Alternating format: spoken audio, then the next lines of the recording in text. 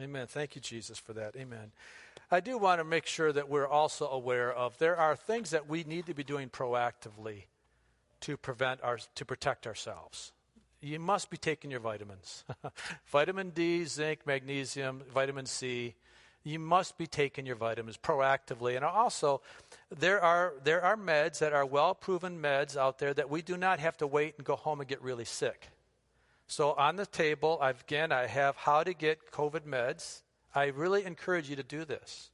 We went through weeks of Wednesday night studies talking about ivermectin and hydroxychloroquine, and I'm telling you, folks, it works. It's proven it works. You know, I gotta laugh. Sometimes I feel like, the old Charlie Brown cartoons, where Charlie Brown's talking to his friends, and they're all talking in English, right? But when they're in a teaching session, or the teacher's talking, it's wah wah wah wah wah wah wah. You know what I'm talking about? Sometimes I think I'm wah wah wah wah wah wah wah, and I'm telling you, you may be hearing me that way, but when you need this, you need to have it. So please, take it serious now. Go out and call frontline doctors. I am so tired. I'm so saddened by the fact that we do not promote health before we get sick. There is an agenda. I think as we pray about COVID, I think we need to pray against the agenda of COVID.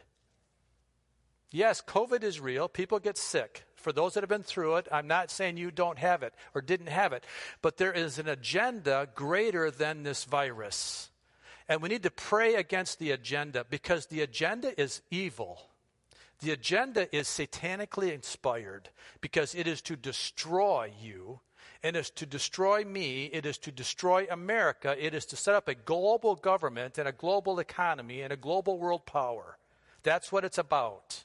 This is not a conspiracy theory. This is the reality of what's happening to usher in the end times. It is a strategy that the enemy is using to bring the Antichrist to power when he's revealed. And he will be revealed after the rapture. But we are preparing it right now. So we need to pray against the agenda of the enemy, the agenda of fear against COVID. Amen? All right, well, today we're going to continue on our study in the Beatitudes. And now I believe we're getting into the real meat of what Jesus is starting to talk about. As I said before, that it's really easy to read through the Beatitudes and just skim through them quickly and look at them as nice little nuggets of truth, but there is so much meat and gold and valuable things in what Jesus is saying here that I didn't really think we would, but I think we are going to go through them one by one. I was thinking we could wrap a couple of them together, maybe so yet, but right now, every time I get into it, there's just more and more that we just can't. And certainly this is one of the truths of knowing what it means to hunger and thirst for righteousness, and the promise that we will be filled. So our text for today is Matthew chapter 5, verse 6. Blessed are those who hunger and thirst for righteousness, for they will be filled. Let's pray. Father, help us learn this, I pray. Fill us as we search diligently for your truths today, that as we hunger and thirst for the things of God, for the righteousness that your promises are, that we will be filled and filled to the full. And I pray this in Jesus' name, amen. This may be one of the most important statements that Jesus made in all of his ministry, because this defines really the heart of a true believer and a true follower of Christ. This not only describes the heart and defines the heart, but it also gives God's response to that hunger. Because God says, I will fill those that are hungry and thirsty for righteousness. God says, I will fill them. So if a man truly desires here to get as close to Jesus as he can, God's promise is to say, I will come close to you as well. I'm not going to avoid you. I'm not going to run away from you. If you draw close to me, Jesus says, I will come close to you. Not only will I come close, but I am going to fill you up as we seek after him. And this is not a once-a-week Sunday message. This is learning how to walk with Jesus day by day, every moment in our day. This is a daily experience, not a once-a-week time that we would come in to the presence of the Lord as we've been in today, as we continue to stay in today. You can have this experience tomorrow. You can have this relationship tomorrow and Tuesday and Wednesday and Thursday. You don't leave it here at the church when you walk out, just so you know that. You can have it on the job. You can have it wherever you're at. You can have it in the boat. You can have it when you're fishing. You can have it wherever you're at. You can experience the presence of God as you hunger and thirst after Him. He promises to fill you. So this is a daily experience. This is why this is such an important statement that Jesus made. Because this wasn't intended to be just when you're in the temple or in the church. This is a lifestyle. So this simple sentence defines the life and the lifestyle of every true believer who follows Christ. This is one that defines our relationship. This defines our relationship with Jesus. And this is not just a simple head knowledge of who He is. Remember that.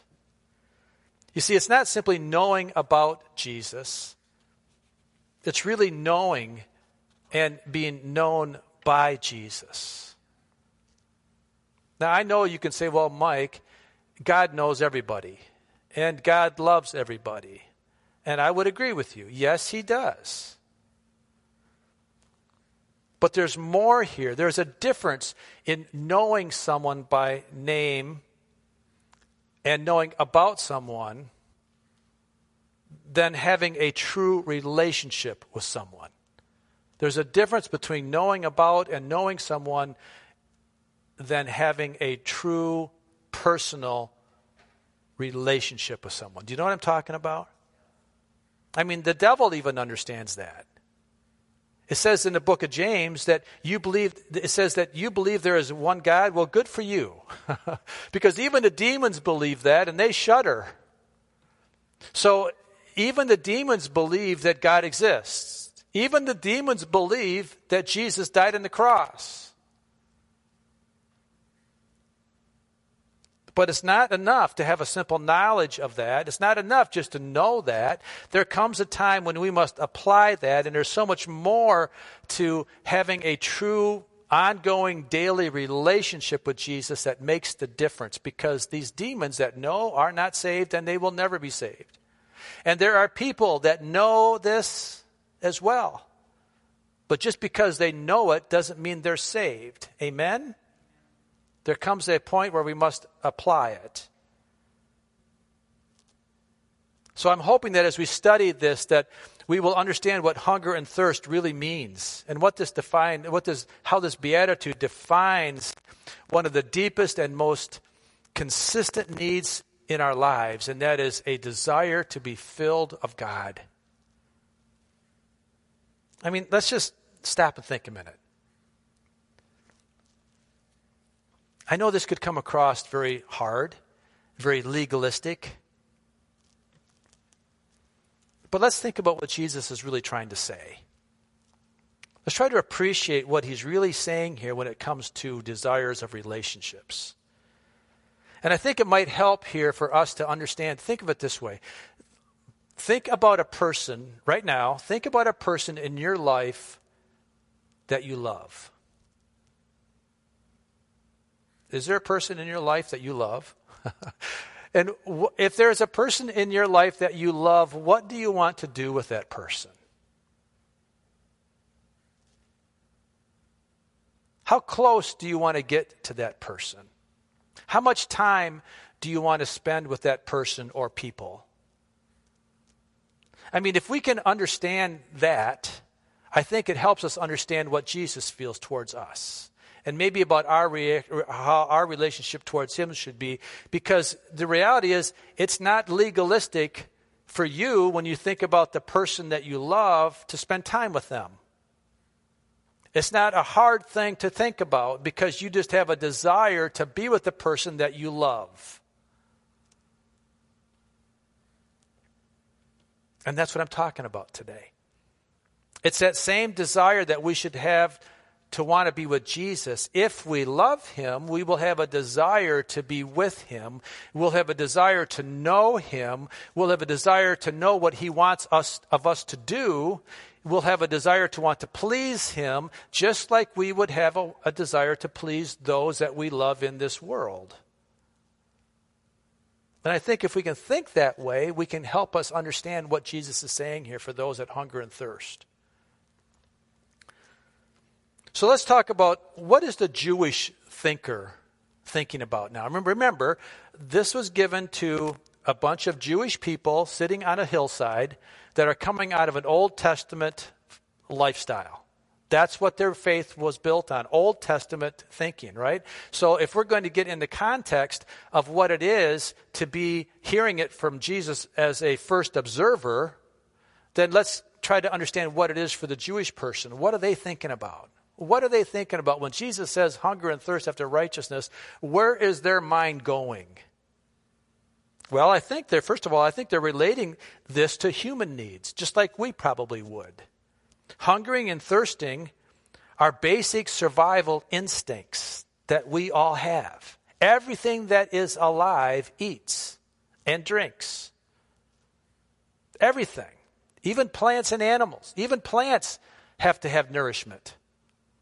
Everything that is living has a basic instinct to eat and drink. And so I think when Jesus says, blessed are those that hunger and thirst, our immediate reaction goes to, I know what that feels like. I know what that means to be hungry. I know what that means to be thirsty.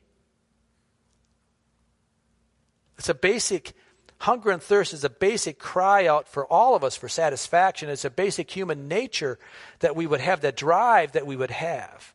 And so Jesus is making the same claim spiritually, that our spiritual life has the same needs as our human life, as our fleshly life, to have to consume nourishment if we're to live.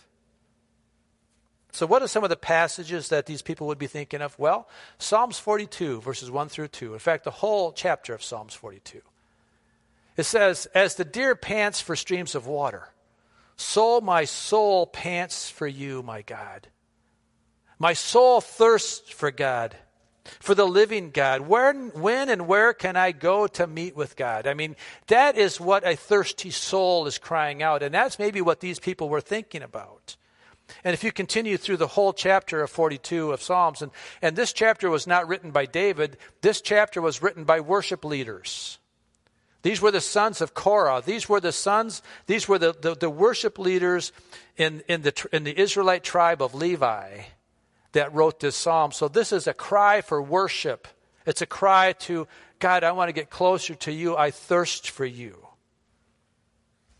But it's interesting the way this chapter ends. If you go to the end of this chapter, verses 9 through 11 of Psalms 42, it says, I say to God, my rock, why have you forgotten me? Why must I go about mourning, oppressed by the enemy? My bones suffer mortal agony as my foes taunt me, saying to me all day long, where is your God? Why, my soul, are you downcast? Why so disturbed within me? I don't think Nancy would be I think she'd be okay if I shared this.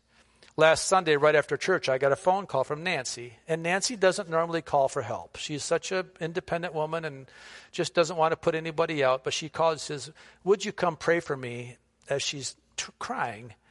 I'm so depressed. And so I went over to her house, and sure enough, Nancy was very upset because her back was giving problems again. So we prayed. And you know what? And in that, you might have some of these same feelings for maybe some of the times that you've had hard times in life. Maybe you're struggling with lots of things.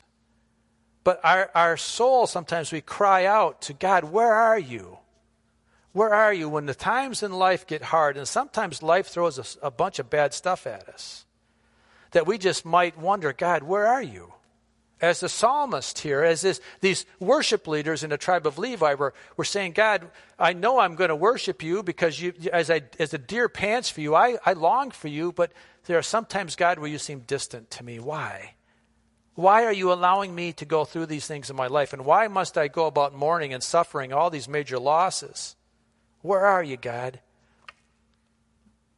But when I look at verse 11, the end of that verse 11, it says this: put your hope in God, for I will yet praise him, my Savior and my God. That's the heart of a thirsty and a hungry soul, is that even in the midst of hard times, the hope, the promise is that God will fill you even in the hard times. I know that is hard for us to comprehend sometimes, and maybe it's hardest when you're going through it. But the promise is that he will fill us, and he will deliver us, and he will be with us, and he will walk along that path with us.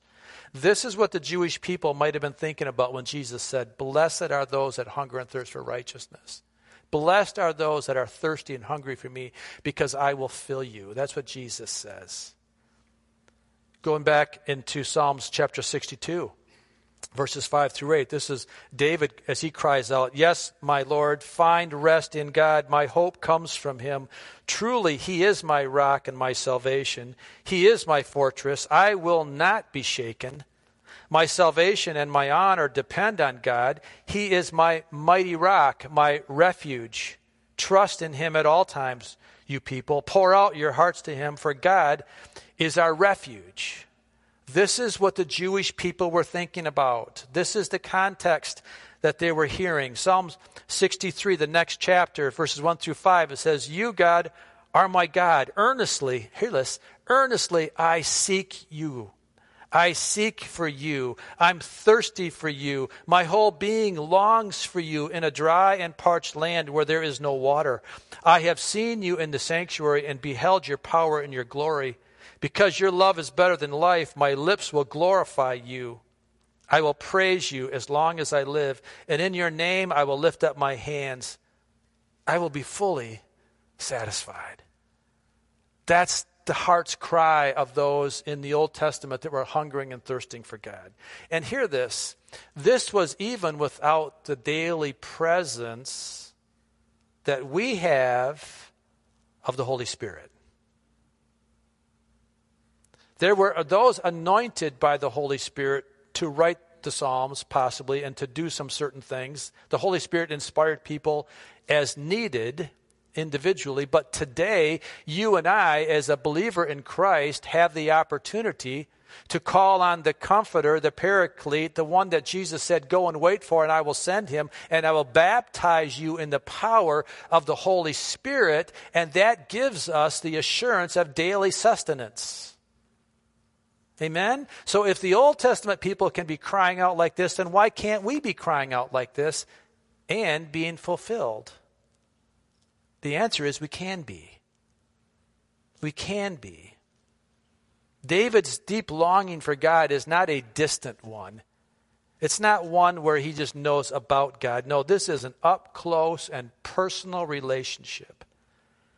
This is one where it is intense. And it's daily. And I can't get through my day unless I first wake up and say, "How are you, Jesus?"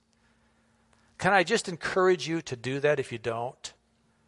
Can I just encourage you to start a routine in your life that the first thing you do when you wake up in the morning, before you say or think about anything else, is you say, "Thank you, Jesus, for a good night's rest.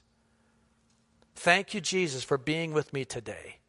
Start off by declaring who you are in Christ. Start off by saying, before I turn on the TV, before I make my first cup of coffee, before you do anything else, that you roll out of bed with a thankful heart. And if you start to do that, you start the day off on the right foot, because you're inviting the presence of Jesus in your life. And I promise you, you will not be disappointed in doing that. If you haven't done that, start. That doesn't mean you're going to have a perfect day that day. I'm telling you, you're still going to have stuff coming at you, but now you're going to know where you're going to go to get your strength, because your strength is in Jesus, not in yourself, or even not in your meds. Your strength is in Christ. This is how David lived. So with that said, let me just pause here, and let's reflect on some obvious questions. if we claim to know God like this, then number one, do I really have a strong desire for God's presence in my life? Think about this. Evaluate for yourself, where are you on this continuum of desire?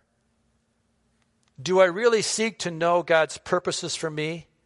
And am I giving him first priority in my life? Are you? Am I? Or do I go through life with my focus mainly on my temporary goals and pleasures? Do I wake up in the morning and think about what I'm going to do that's fun today? Do I wake up in the morning and think about how am I going to make more investments to make more money today? I don't know. Have my personal desires replaced prayer, Bible study, and service to God? Now, listen, folks, I know we're busy.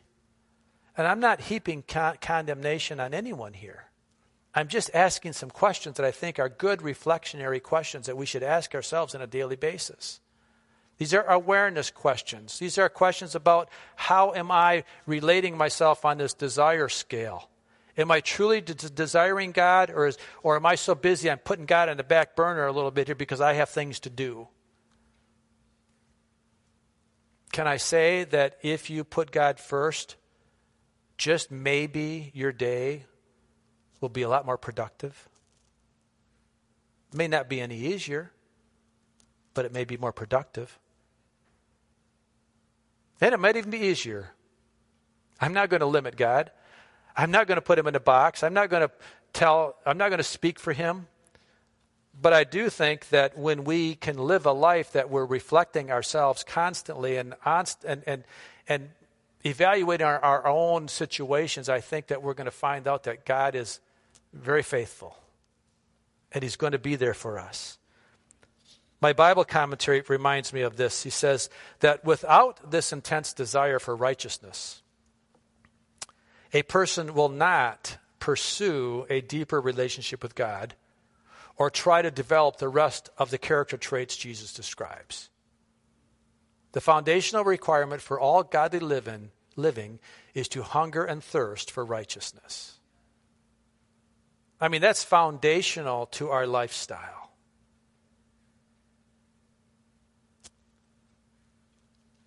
These are one of the things that really will help us understand who we are in Christ.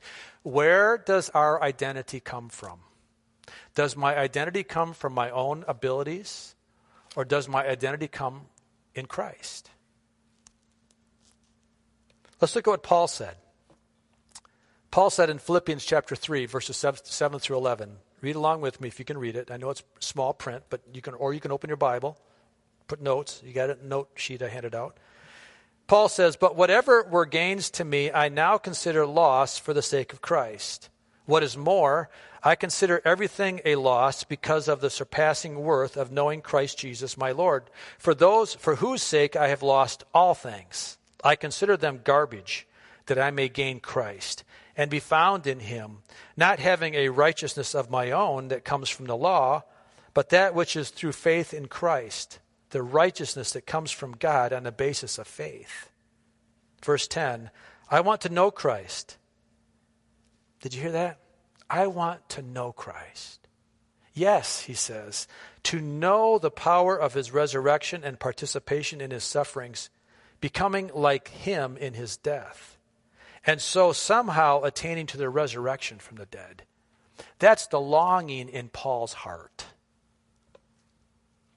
I love that, don't you? Wouldn't that be your desire? Don't you want that to be your desire? That you would consider all things rubbish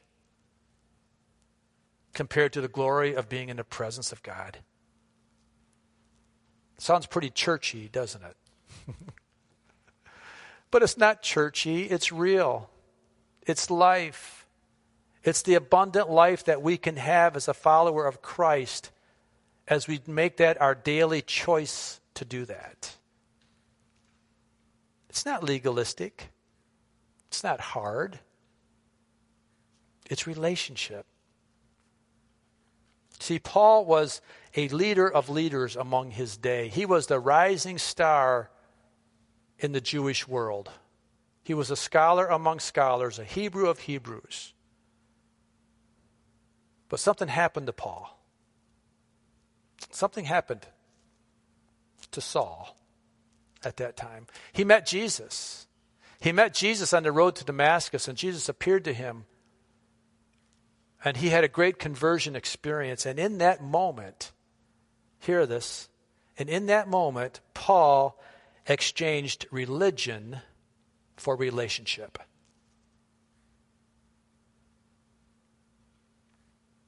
He exchanged a knowledge of God that he had, because he had lots of knowledge of God. He understood the Old Testament as well as anyone. But he exchanged that at that moment. He exchanged the religion for relationship. That's the difference.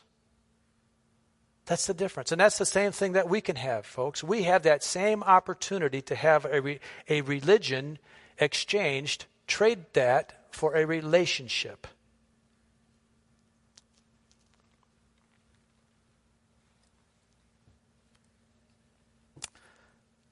That's amazing. That's amazing that God loves us enough that he wants more than just our knowledge, our head knowledge. He wants to call you a son and a daughter. And he wants you to know that he knows your every need. He knows your every pain. He knows your every fear. He knows when you're alive, alone. He knows when you're struggling with some things in this life. He knows. And he cares for you. That is having a relationship. That is the heart cry for all of us to have.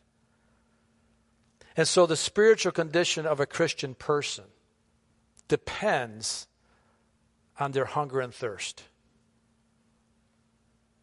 The spiritual condition of a Christian throughout your life, throughout the breadth of your life, depends upon your hunger and thirst for the presence of God, for the Word of God, for an interaction and a friendship with Christ and his other followers. In other words, the church, the capital C church and the little c church.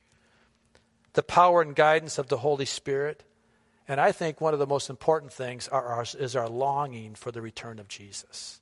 Our longing for the rapture to happen. Our desire to see him, meet him in the air. What a glorious day that's going to be. Especially in the days that we're living in right now.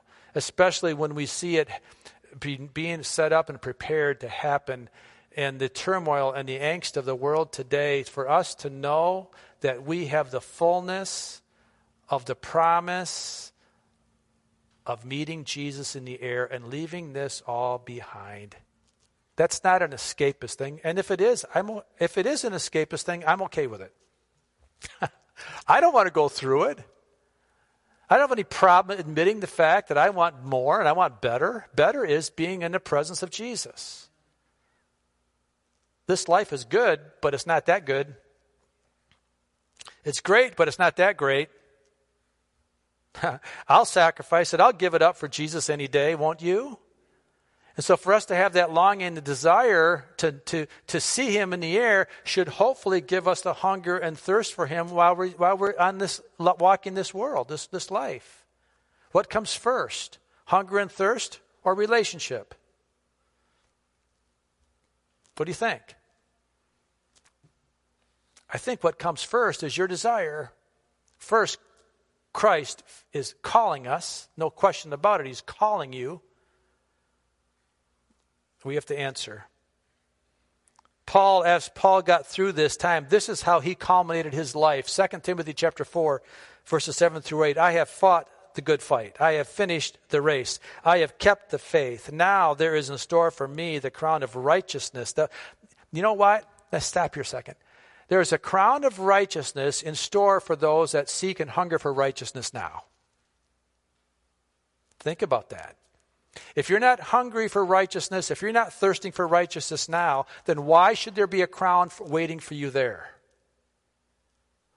If you're okay living a life half-baked here, if you're okay living life only going halfway here, not really concerned about righteousness, you're okay dabbling with sin, if you're okay with that, then why do you think there would be a crown of righteousness waiting for you in heaven? You see, you're filled with what you're hungry for. If you're hungry for righteousness, you will be filled with righteousness. If you're hungry for things of this world, you'll be filled with things of this world that will leave you wanting. But Paul says it. He says, now there is in store for me the crown of righteousness, which the Lord, the righteous judge, will award to me on that day, and not only to me, but also to all who have longed for his appearing. That is the promise for you and I today. Paul's not unique. He's not special. He's just in love with Jesus. Just like you and me can be. Just like you and I can be today. So this meaning of this beatitude is saying so much more than simply describing those who are righteous and what it means to be righteous. It's rather it's describing the passion, the urgency, the zeal for what it is to live for Christ and to trust him in all aspects of our life. Does that make sense? Are we getting it? Does it make sense? Is it registering? I hope I'm not just doing wah, wah, wah, wah here, okay? I hope you're hearing what the Bible is saying here. Listen to what Jesus is saying. So what are some things that can take away the spiritual hunger? If it's a choice for us to make to seek after something, then we don't have to seek after it because we can choose not to, right? So what are some things that would take away our spiritual hunger and thirst? Let's look at what are some threats to a healthy diet. Let's get into our physical world for a moment because we can understand this. What's a threat to a healthy diet and to a lifestyle that our natural flesh man needs? Well, junk food. You know what I'm talking about. Comfort foods. The food that we eat that gives us pleasure even when we know it's not good for us. Cheetos. I happen to like Cheetos. Pizza. I love that stuff. But it's not good food. It's comfort food. It's something that I go to even when I know better. Anybody agree with me, or am I the only one that likes Cheetos? Anybody else like Cheetos? All right, good. Don't tell me there's a bag there. You're going to make me hungry. But I'm glad I'm not the only one.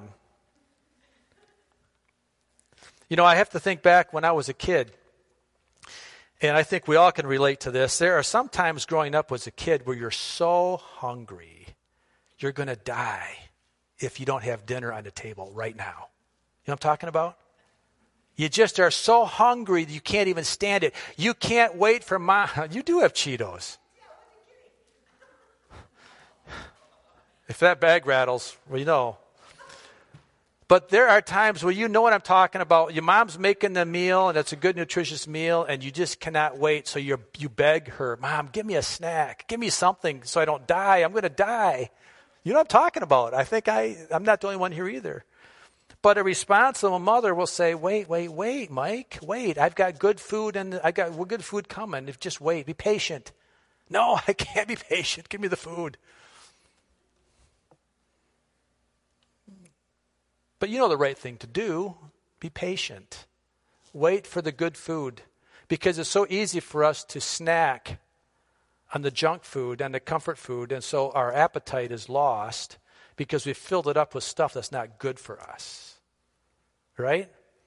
How many times you go to a really nice restaurant and you order a really nice meal and they bring you a basket of bread and you're so hungry and you eat all the bread, and by the time you get there, you're full. By the time the good food gets there, I ate too much bread. Well, that's the junk food of life. And how often we can do that spiritually as well. So what are some of these spiritual things that would hinder or even destroy our spiritual appetite? Well, the worries of life. sometimes we just let things that really don't matter take our time and attention, don't we? Sometimes just the worries of life take over our attention. And rather than taking the time to spend with God, we're too worried about life in general. And all of a sudden, the minors become the majors. Now, I'm not saying that details aren't important. But when we don't do a good job of keeping the bigger picture in proper perspective, we allow the little things to take over. And all of a sudden, we become too worried. And we lose our hunger and thirst. Another thing is the deceitfulness of money and wealth. Money and wealth aren't bad, but they can be very deceitful. Because I can spend all my time chasing money and wealth at the expense of chasing after God. Amen? And this is where our blessings can quickly become curses if we allow money and wealth to become our focal point and our basis for our security. My bank account is what I depend upon. My 401k, as long as I'm healthy there, I'm good. But as soon as the stock market starts turning down, guess what? I get really nervous and I get uptight because I don't know if I'm going to have enough money for retirement. I'm not saying that's not important. I'm saying that's not the focus of life. The deceitfulness of money and wealth can really destroy our hunger and thirst. The third thing is our desire for temporary things or for the temporal. I'm so hungry I can't wait for good food. Just fill me up. Give me the junk food, Mom. God, I can't wait. So I'm going to go after it myself. I'm going to run around you, God, because I can't wait for you to open a door, so I'm going to sneak in my own way. See, we need to keep our eyes focused and our attention focused on Christ to help us stay so we don't get distracted by the things that are not eternal. Amen? Jesus talks about these things in the parable of the sower. Matthew chapter 13, verse 22. The seed falling among the thorns refers to someone who hears the word, but the worries of this life and the deceitfulness of wealth choke the word, making it unfruitful. It's a desire for the immediate satisfaction of the temporary joys of life that helps us or keeps us from doing the hard things or even the patience required sometimes to allow God to bring the fullness of life. There's nothing that God brings to your life that he doesn't want to make good for you. Can I tell you that? Even in the hard things. The Apostle John gives us this warning about the way things of this life can destroy a godly person if we're not careful in this. He says, 1 John chapter 2, verses 15 through 7, he says, do not love the world or anything in the world. If anyone loves the world, the love for the Father is not in them.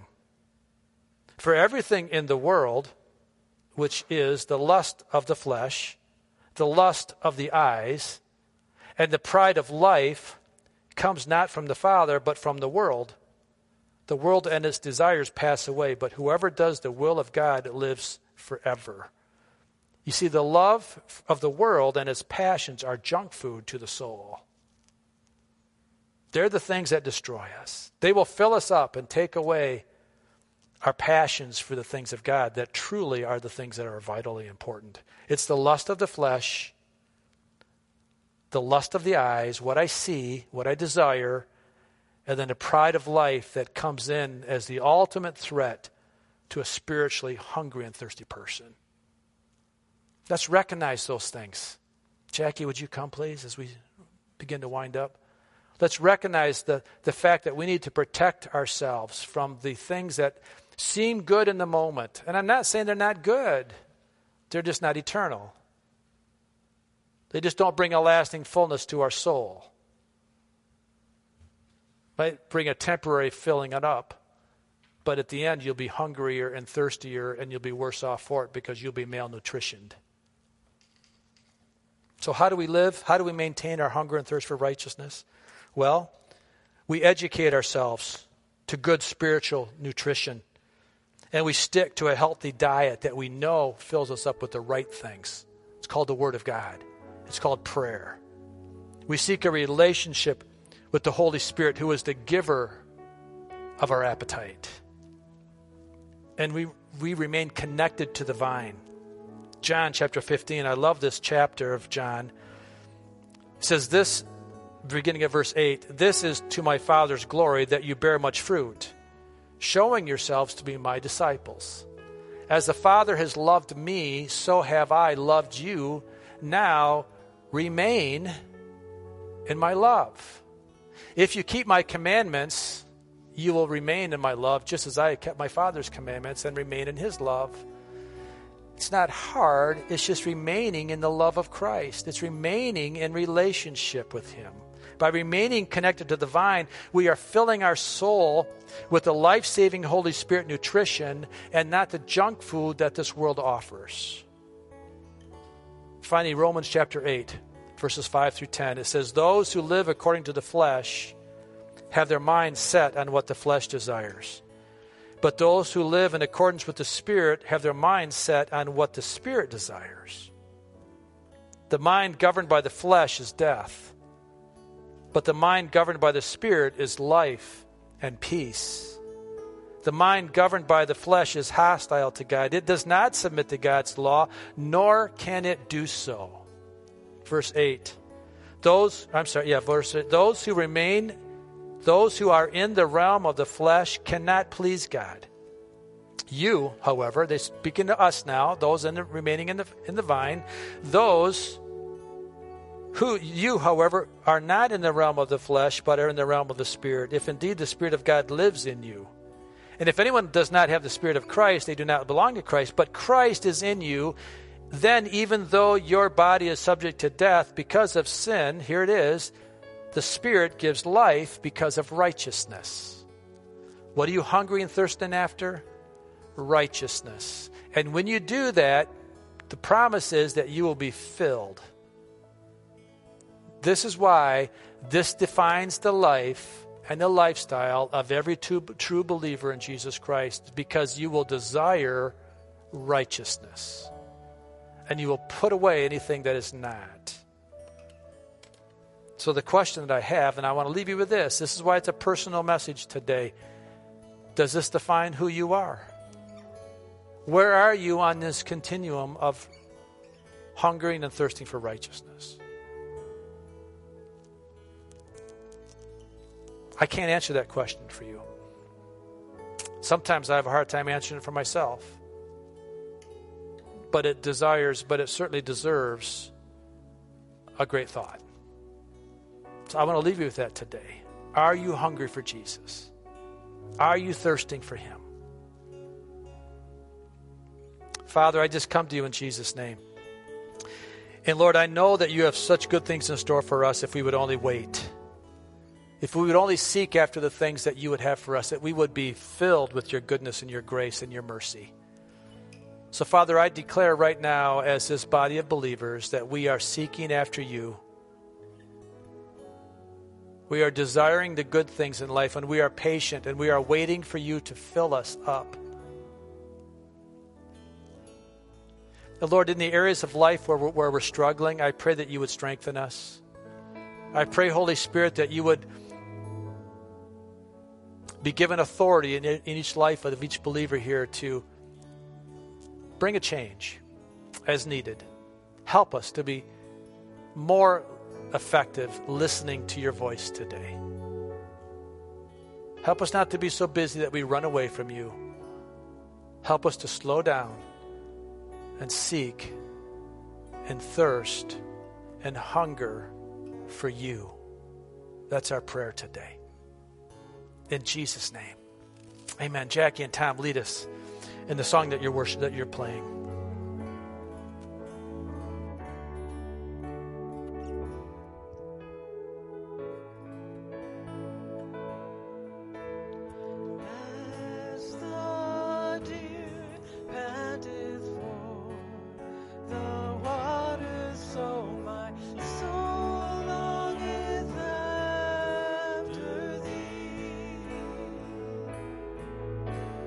You alone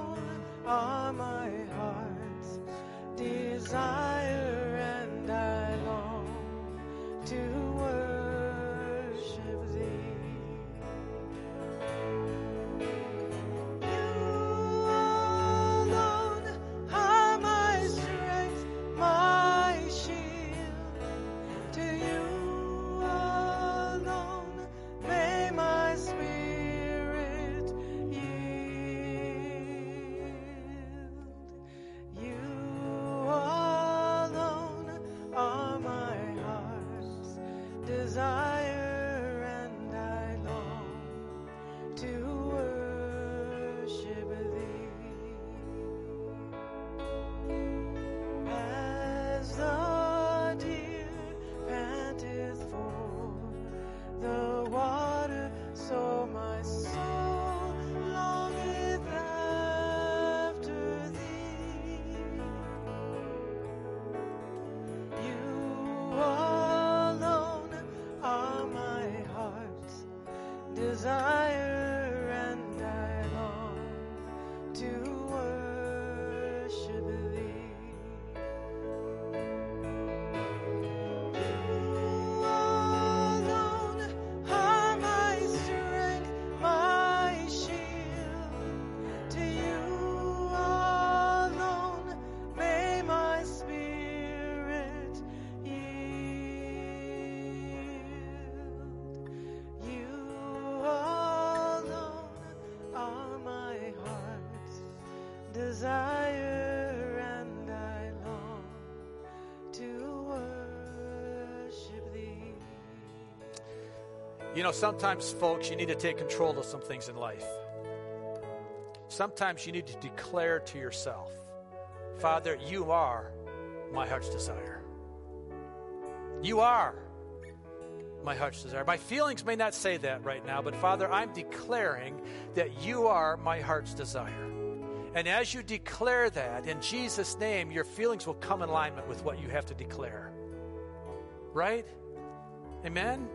That's what we do. That's what relationship is. I declare who I am in Jesus Christ. So, Father, I declare that I have a hunger for you.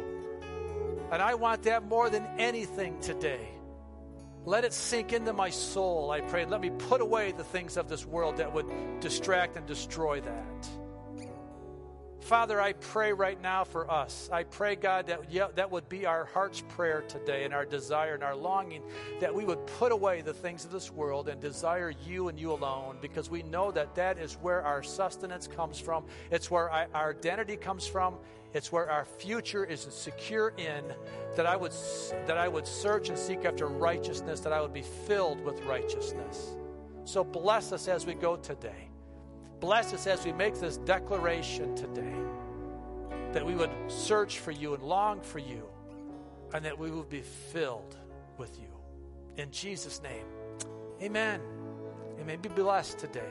If you need help, if you need prayer any time through the week, call me. Come see me, or talk to somebody here.